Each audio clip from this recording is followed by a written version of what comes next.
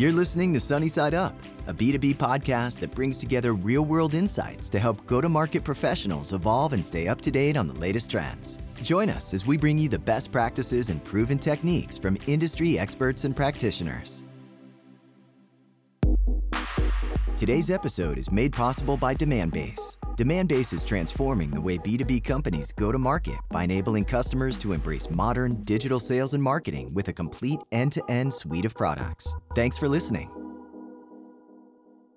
Welcome back, everybody, to another episode of Sunny Side Up. I'm your host, Asher Matthew, and I'm excited because this is the first podcast episode of the year. Well, that's one reason for excitement. But the other reason for excitement is we have Inderpal Bhandari on the show with us. And he's going to help us talk to us about B2B data strategy and insights for go-to-market teams. So Inderpal, welcome to the show. Thank you. Thank you, Asher. Happy to be here. Super. Well, I think you and I connected somewhere around 6 weeks ago. And then we said, hey, what we are going to talk about is so important. We should try to see if we can tee this up at the beginning of the year. So I'm excited. But let's start with sharing with our audience, which is executives around the world, by the way, a little bit about who you are and how you got to where you are, please. Sure. So I'm Inderpal Bhandari. I serve as the Global Chief Data Officer at IBM. I've been doing that job for about 6 years now. The way I got here was I'm a Carnegie Mellon PhD in electrical and computer engineering. After that, I went to work for IBM Research. So that was my first stint at IBM. And I did that for about 7 years and got pulled into this area of data mining. I ended up doing a computer program that was used by every team in the National Basketball Association, believe it or not, to plot strategies for playoff games and things like that. And that kind of hooked me into the whole world of data mining at that point in time. I left and I started my own data mining company that I ran for about 10 years. Then I came onto the scene as a chief data officer for a healthcare company. That was in 2006. That time, there were only four of us, whether you call us chief data officers, chief analytics officers, chief digital transformation officers, whatever. Yeah. There were only four such people doing that role at that time. The profession took off.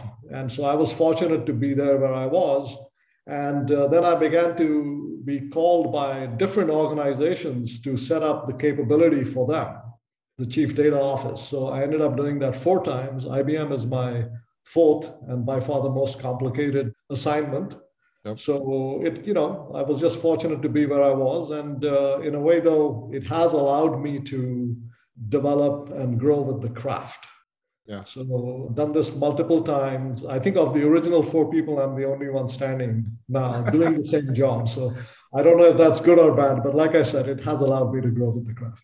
Oh, that's great. And for the audience, the level of experience Inderpal has, he was actually named the U.S. Chief Data Officer of the Year by CDO Club in the past. And you're frequently featured as an industry expert on the Wall Street Journal, the Washington Post, U.S. News, CNN and Fox. So I'm just super gracious that you actually spent some time with us to help other executives around the world who are trying to understand how do they become senior executives about this role and this capability and how do they think about helping their teams understand the value of data to help fuel their go-to-market engines. So with that, let's start a little bit about what is the Chief Data Officer role and why is it so critical for businesses to now think about this role?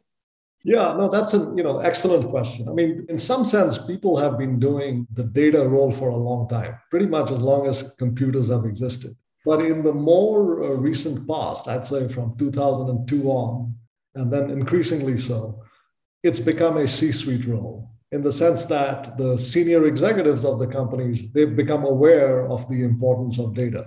And so the skill sets that go now with the chief data officer role are also the board level skill sets. So you have to be able to interact and sit at the board level seats and contribute to that conversation, right? So those were the things that were missing previously when somebody was working in one of the back rooms, doing all the data management, perhaps doing a really good job, but really had no exposure to the C-suite. So they were more like taking some orders and then executing on them, making sure the data was fit for purpose.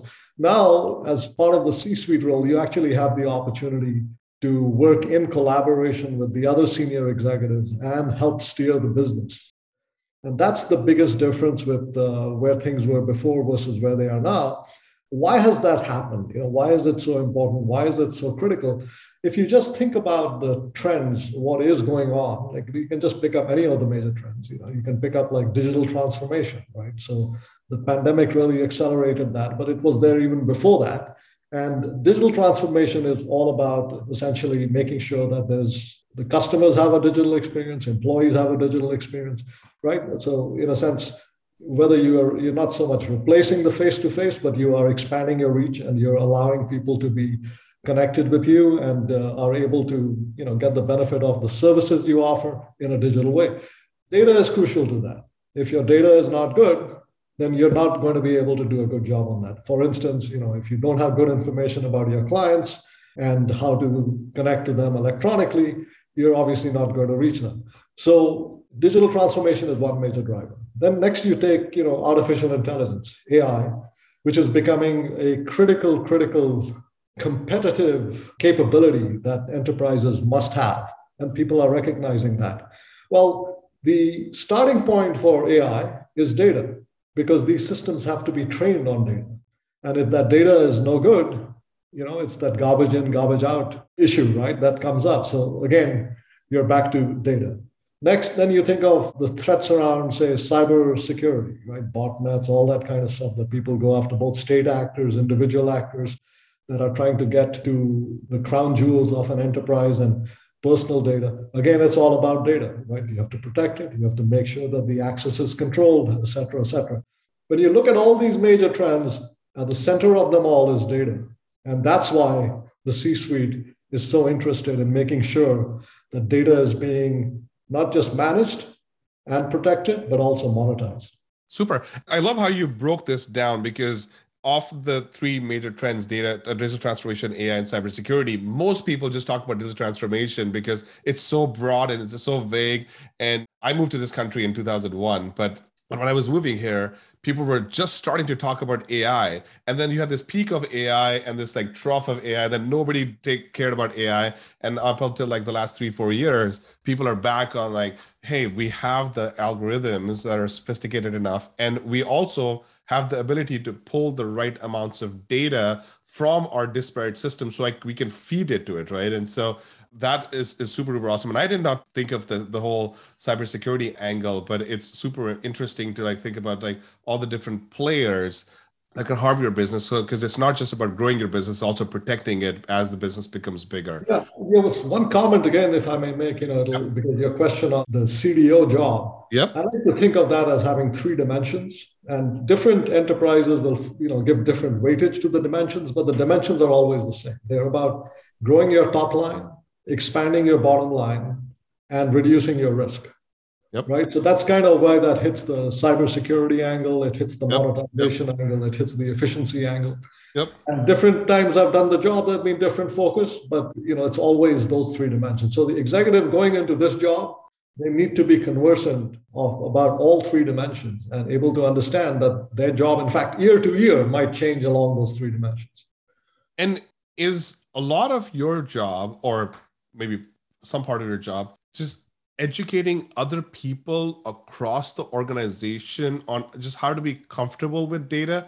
And I say that because when I joined Demand Matrix, which is the company that was acquired by Demandbase, I actually had to spend a month and a half just unthinking how I used to think about data by sitting with a data scientist. And it was not clear cut. And I would say that those 90 days were pretty difficult for me mentally. Yeah, no. So, there's the data literacy aspect of it, where people just don't understand, or, these are confusing. Data has what's known as confounding variables. So when you're looking at some trend, et cetera, unless you're really an expert, it's hard to derive a proper judgment as to what's going on. So it is confusing. So data literacy, I think, is a key part of what we have to do in every organization with our clients and customers. Also, I would submit that the public at large, right? I mean, this is something by now, data is so crucial to everybody's lives that data literacy efforts, they just have to be picked up. Benjamin Franklin, when he was around, he kind of had this big push into making sure that people had libraries. Yep. Knowledge was disseminated across the country because he felt that that was essential for democracy. I think data literacy is on par with that. We kind of need people to have that understanding. And when we talk about data, again, this podcast is very focused on go-to-market professionals. So it's like, that's just one part of the data that an organization generates, right? Like each one of the engines, the product engine, which has product and engineering teams, and the company engine, which has finance, legal, and HR primarily in it. Like all of these engines are generating tons and tons of data that at some level all connect with each other to the framework that you shared earlier on, to either expand grow the top line or increase efficiency or just reduce risk. And so I would love to understand how you've structured your team. Now, I know there's probably like hundreds of people in your team, but like, what are the lanes that you've structured your team in? Yeah, no. So just I'll back up a little bit so you get the context, because like I said, these jobs, they do vary sufficiently along those three dimensions. And depending on where you're landing, you will structure the team differently. So I'll give a little bit of context. What ended up being my job at IBM for the current job that I do, it had to do with essentially making IBM itself into an AI enterprise. Mainly because when I joined, it was quite clear that from a business strategy standpoint, that I mean how the company was planning to make money. Obviously there were various ways they were making money before, mainframes and middleware, software, all that stuff. But you talk to the senior executives, everybody said, we're going to make money through cloud and AI. That was basically, the company that it was going to be. Those were going to be the services, the products, etc. And so it became quite clear to me that there was a fuzziness around this, because AI was understood in a consumer context, but in an enterprise context, people didn't really understand what it meant. So long story short, my data strategy, which was kind of dovetailed into the business strategy, was to make IBM itself into an AI enterprise, mainly because our clients look a lot like us. Yep. And then use that as a showcase for our clients and customers. So that became the data strategy that we were going to follow.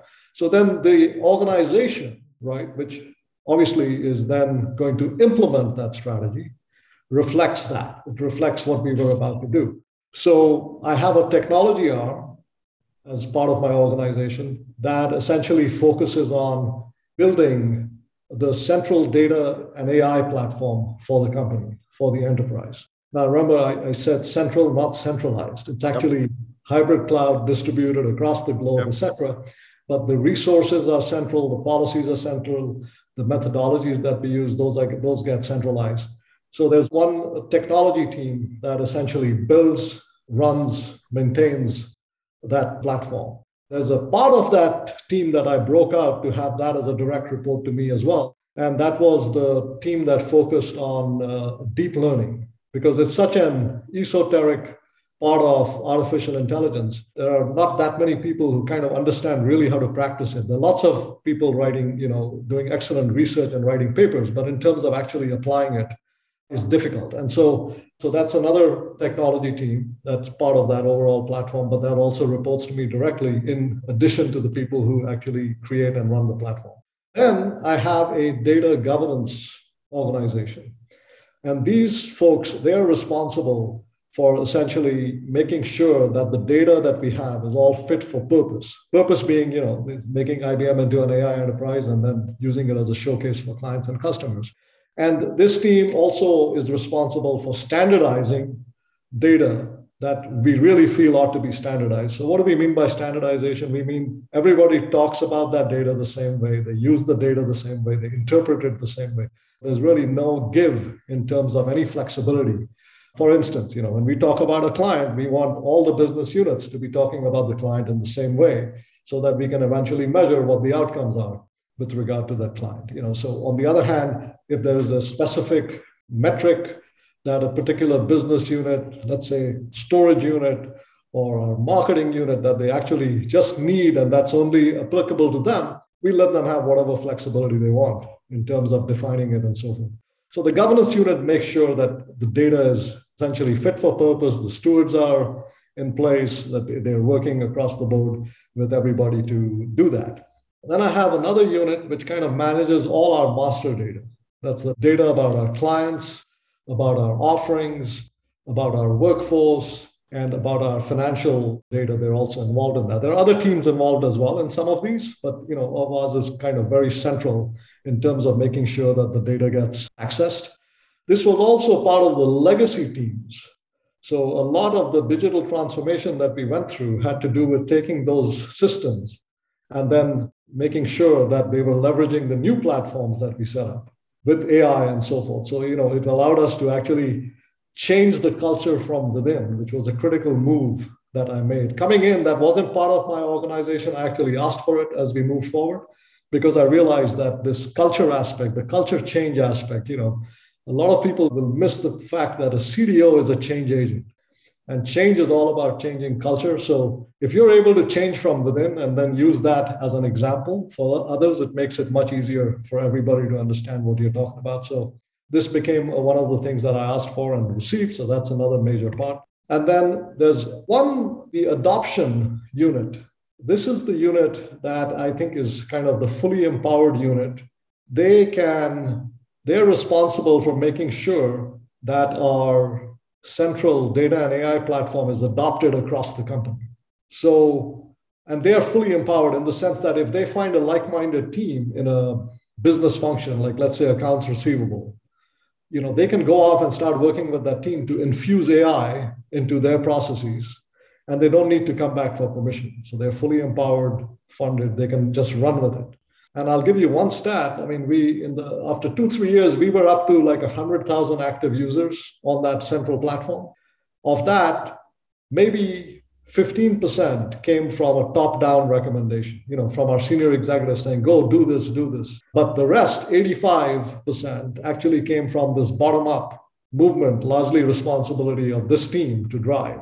Wow. And so that was another key aspect of it. And then the final piece of the puzzle, because we're a large global organization with many sizable business units that could be, pretty much are of the size of companies of their own right, we have this business unit data officer network that I chair.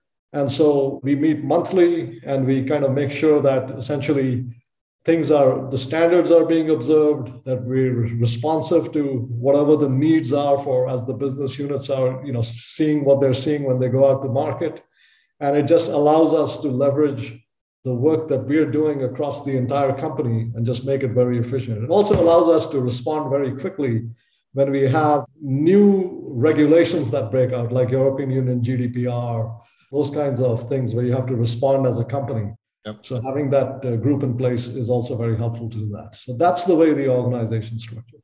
And then did I hear correctly that you actually had to create a platform? And I'm assuming you built it because, IBM has like a huge consulting arm. So you built this thing from scratch and designed for IBM. And then there was some learning. So there's kind of a software development lifecycle running as well. Oh, yes. Yeah. No, so we have major products in this area. Right. So for instance, we've got a platform called Cloud Pak for Data. And that's essentially, it brings you the underpinnings, the foundation that you need to work your data across the enterprise, as well as to start using AI. Well, we're client zero for that. Yep. So we work with the product teams because we're taking that platform, we're applying it. We're trying to solve, actual use cases across the enterprise so that our business processes become more efficient.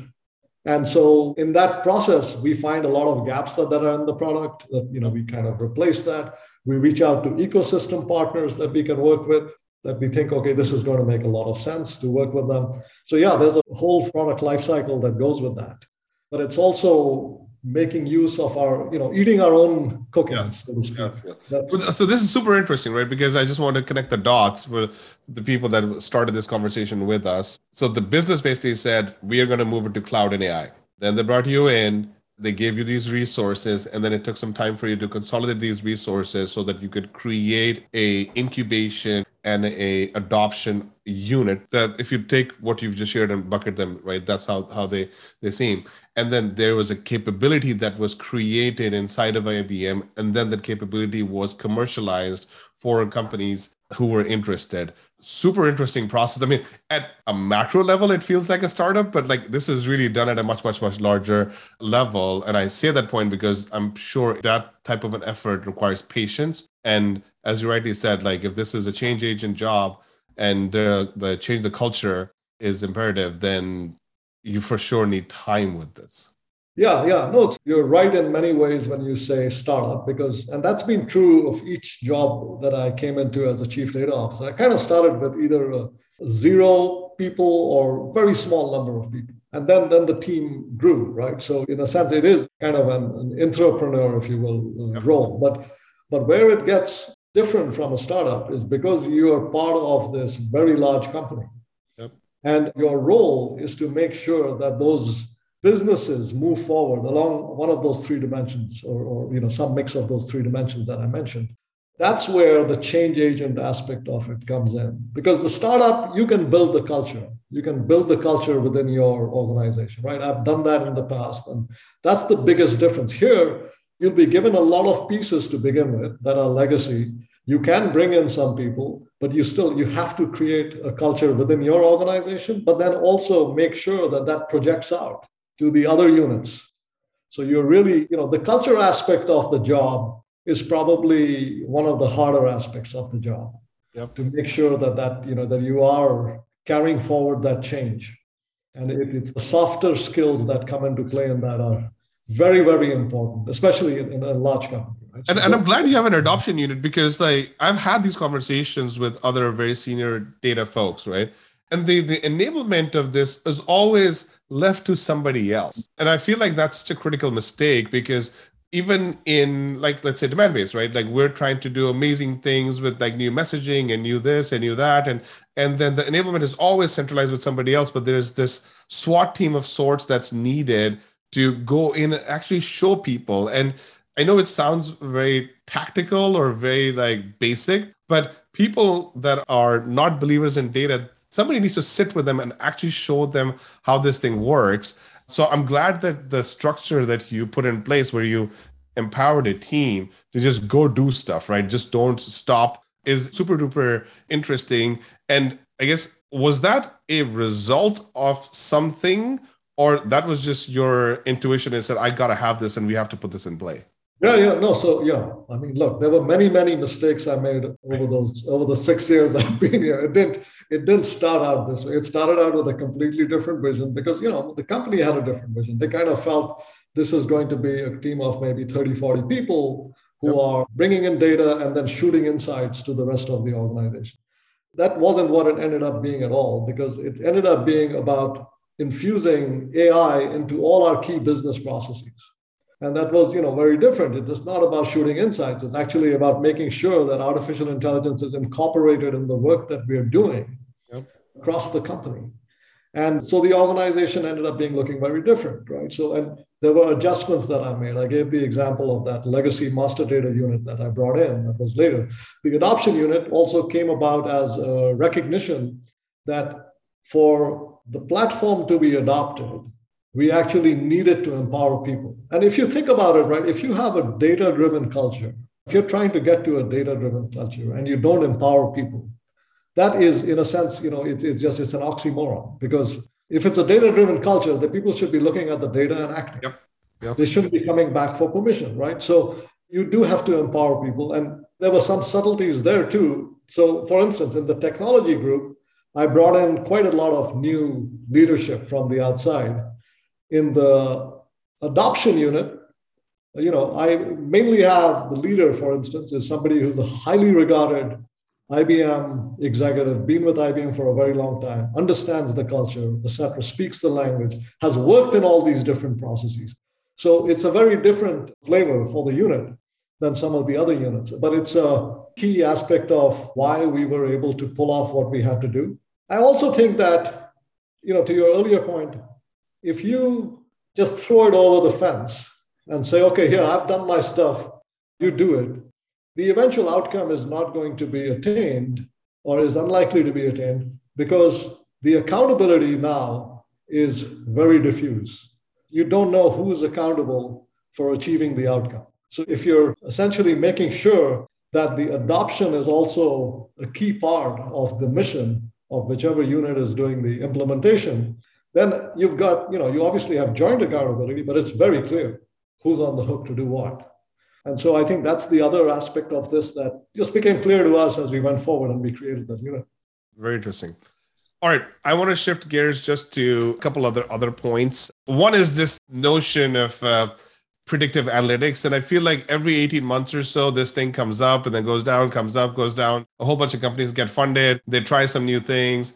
Given depending on where they're at, if they're smart entrepreneurs running, they just pivot to something else, or they just die. Right? Like, so where are we in, like, let's start like globally, like thinking about predictive analytics? Like, how should people think about predictive analytics in today's day and age? Yeah, so yeah, I'm glad you said today's day and age, because it's actually been there since, from my first stint with IBM, that was 2 decades ago, there was predictive analytics. So predictive analytics is all about, it's advanced analytics to predict outcomes, right? Certain outcomes that you're after, like, what's my revenue going to be? What's going to be my cycle time? So if you're able to look at, or you have something that helps you take in the input of what your current state is and then predicts what it's going to be, you can make some adjustments. You can then, kind of on the fly make adjustments to try to get to where you need to be and to optimize that path and so on. So it's very powerful, obviously, as a concept. It's been around for a very long time because people have had capabilities to do prediction. Now, what's been happening, though, is those capabilities are becoming more and more and more powerful. And an example being, artificial intelligence, like you said. I mean, now it's back at the forefront because there are some very, very powerful techniques that allow you to do prediction in ways that are you just didn't have before. So 2 decades ago, we didn't have that, right? We were primarily using statistical approaches, decision trees, some variants of that. Then they went on, okay, now you got some support vector machines. Now you've got deep learning, artificial intelligence, reinforcement learning, all kinds of very sophisticated techniques that people use to make these predictions. So in today's day and age, that's why I think thinking about AI is probably the right way to think about predictive analytics, because that's really what's going to drive it. Now, some of the things that we know about AI, because IBM, we've been at the AI game for a very long time. We did the Deep Blue program that beat the chess champion. That was like in the 1990s. Then in 2011, we did the AI program that beat the Jeopardy champion. And so we've been at it for a very long time. There's a fundamental difference, I think, that we've kind of understood, which we didn't really understand that well in the past. You've got the algorithms that underlie AI, and that works when you're in a consumer context. So you've got essentially a lot of like these recommendation engines and so forth, providing recommendations to consumers, etc. In an enterprise context, there are other things that come into play, which we've never really appreciated for quite a long time. I think it's more recent that we've begun to understand as we are starting to apply this to enterprises.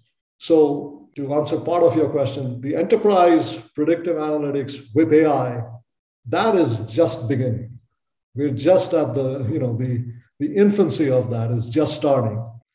And what we've kind of learned is there's a lot more than the algorithms that have to go into that. There are notions around essentially trust, eliminating bias, and so forth that become critical with these AI systems that do predictions that then people act on, to do something. So for instance, if you're the senior executive in a business and you're using an AI program to learn from your data and infuse that into your business process, the AI program is actually picking up your IP.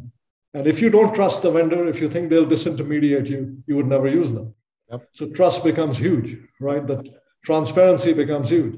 If you're using AI and you're using it on personal data, let's say to kind of make hiring decisions, you have to make sure that it is devoid of any bias. Yep. Because otherwise that's going to all blow up in your face. Similarly, if you're using it for sensitive data, privacy, all that stuff has to be paramount. So these other aspects that play around the AI algorithm, in my mind, are the competitive aspects of where this AI war will be, lost or won with regard to the enterprise. So that's just beginning. I think so when we think in terms of predictive analytics today in the context of AI, we have to think about all these other parameters. And whoever is coming forward with a product, they will have to address those. So they're in it for the long term. Yeah. I also feel that this world that we're about to enter is this decision to accept the use of data is also a very personal decision. I'll give you a very personal example, right? And if you ask me like 5 years ago, this would not be true, right? But when my phone tells me that it's time to go pick up my daughter, now it feels really good. But the data person is thinking, who else could get this data? And now I'm scared, right? And so this is why I always say like in a lot of conversations, like these data decisions are very, very personal. And so you have to really be okay with actually relinquishing control, because you're not going to have any control once the data leaves you, right? And so as an organization, you just need to be okay with the types of data that you will relinquish control on for the greater good of actually serving your customer better, which may or may not be true, right? So that last point is yet another kind of piece of thing that people need to think about is there's no guarantees. Like oftentimes I'll have people come to me and say like, hey, can we just build this propensity model and it tells me exactly when my customer will buy exactly all this stuff, right? And I'm like, okay, well, what if it doesn't happen? Then are you going to be extremely disappointed? Yeah, I mean, I think, like you said, it's at least today, there's a big aspect of people feel that, right? That they're relinquishing control and so forth. I think as some of these other parameters of, fairness, privacy, transparency, as those play out and get incorporated into these products, then I think there will be control that the person the data is about, that they will actually have on that data. And you see some of the regulatory pushes coming down that route as well. So all I'm saying is that's not necessarily the way it has to be. In fact, I think as it moves forward, it behooves us all to think about how that should be done so that, people actually do end up having some level of control so that they are able to make an informed decision, right? Whether it's giving the consent for the data, but they kind of know going in eyes open, here's what I'm getting, here's what I'm losing. And then you make the decision about it. So I think that's another aspect of AI as this plays out over the next 5 years or so. You'll see a big push there too.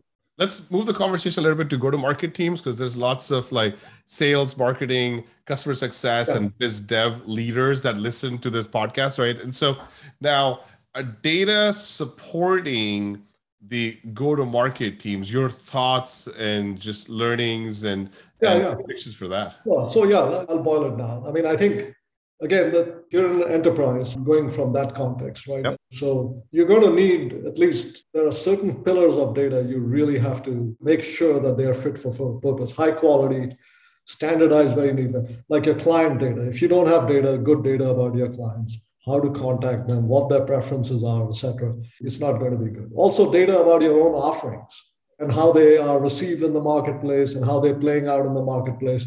All that stuff becomes critical. Your own workforce, because if you're a services outfit and you're trying to support people, I mean, unless you're able to optimize all that, you can't do it. And finally, if you're a publicly traded company, especially, the financial pieces become very critical, because if they're not managed well, then it's going to be an issue. So those four internal data, you have to make sure that they're all working well. And it's typically when you start doing some kind of, think of it as like a 360 view across all four of those pillars, that you'll start getting really good insight. A lot of people kind of have realized that, and they're doing it. Where I find most people fall a little short when it comes to go-to-market, having data supported and so forth, are on two dimensions. One is not making enough use of external data, which is data that you may not be gathering, right? So for instance, if you think in terms of the white space in the markets that you have, and there are clients you're trying to get who you don't have today, you won't have that data. You're going to have to get that from external sources. So that's an extremely important part of the puzzle. And there's more and more external sources of data, alternative data, all kinds of things that are available. And we, as CDOs, we have to pay attention to that. We have to bring that into the business, understand how to use it, deploy it, and so forth. So I think that's a key aspect from a go-to-market standpoint with regard to external data that needs to be used to enhance the internal data that you have. So you do become much more competitive with how you go about doing that. Yeah, I feel like we could do a whole other podcast. Maybe we'll do it a little bit later in the year around just like external data and how to like think about it, because you're kind of taking somebody else's data in, right? And not kind of, but you actually are. And you have to be okay with it. Like people are trying to get through the internal data jump, and then the external data thing comes into play. And it just, philosophically people have to be aligned, but there are ways to make that journey easier. But we'll definitely come back to that topic a little bit later in the year. Yeah, absolutely. So one of the things that we wanted to learn from you is, as you are championing data at a very, very large organization, which sets the trends a little bit for the industry as well, right? Like, what are some of the things now outside of the journey for AI just starting and predictive analytics just starting, right? Like, effectively, what are some of the other things that we should be on the lookout for as data enthusiasts? Yeah, so some of the things that I mentioned earlier, we talked about AI, but there's the aspects of cybersecurity, the aspects of external data, the aspects of edge computing, with IoT devices, as that becomes as they proliferate more and more, and you'll be able to use them. Really good examples exist in the supply chain, for instance, making use of that kind of data, that kind of information. So I think near term, all those things are key. A little further out, things like quantum computing, which could just completely change the dynamic of how this is done, take everything to a different level, is something that needs to be watched as well. And the reason I kind of bring it up now, and I've been educating our CDO community as well about this, is one of those things where it's played out. I've seen it personally play out over the last 2 decades, and now it's just taking off. And it's getting to the stage now that we'll be quite close to hitting some real use cases, some real applications, and we'll just take everything to a different level. And if you are not prepared to keep pace with that, then it becomes a competitive disadvantage. So I think those are the aspects that I focus on as I look ahead, in addition to AI, of course, like I said. Well, great. Well, this was fantastic. I really enjoyed the conversation with you. I hope the emerging and the seasoned executives that listen to this podcast took some data away from this, and they can actually use it inside of their own companies. As we wrap up the podcast, right, I would love to learn about a resource that we could use. It could be a book, a blog, a newsletter, a video, or a website that people can take away and learn either more about AI and data, or whatever you want to recommend folks to do. Yeah, no, so we actually have quite significant resources, because we are involved in doing quite a bit of education around data and AI and how to deploy it in enterprises, both for ourselves as well as for our clients.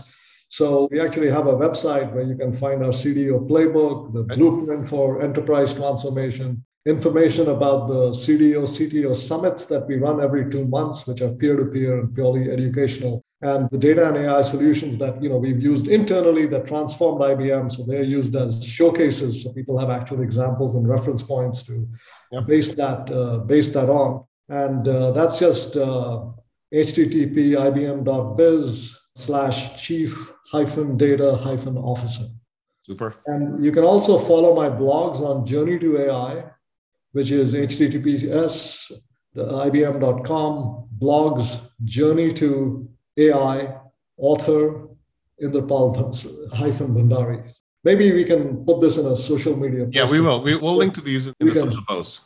Yeah, and then my LinkedIn profile, right? I mean, I'm happy to help people if they want to reach out to me. I do a lot of that mentoring. Yeah, work. no, we always have people that want to reach out to our guests. So I'm super appreciative that you're open to that. The last question we have is do you have 2 or 3 other people who are as enthusiastic about data as you are, or maybe they are in go-to-market that you think we should bring onto the show? Absolutely. There are several people, we haven't, let me sound them out. I mean, I think, for instance, the folks, you mentioned the CDO award, CDO of the Year award. So the people who, Anthony Scrifano, he won it right after me. And then we've got others, that actually 3-4 of them now. And I think those would be tremendous guests. Yeah, no, that's actually a great idea. We should bring all those people and learn from their experience. The guy who runs my adoption unit, Tim Humphrey, I think would be a tremendous guest as well, because, I think a lot of your audience will be interested. 100%. No, I think that is a slam dunk. We should definitely have Tim on the show to explain, how does he make it real for people? Yes. Perfect. Well, thank you so much. I really appreciated your time and your willingness to work with other executives around the world and help them. And best of luck on your journey. Thank you. Thank you, Asher. Thank you for having me on the show. Thanks so much for tuning in to this episode of Sunny Side Up. If you liked what you heard, please rate and review us and subscribe to our show on iTunes, Spotify, or wherever you consume podcasts. You can also find us on YouTube and Demand-Based TV.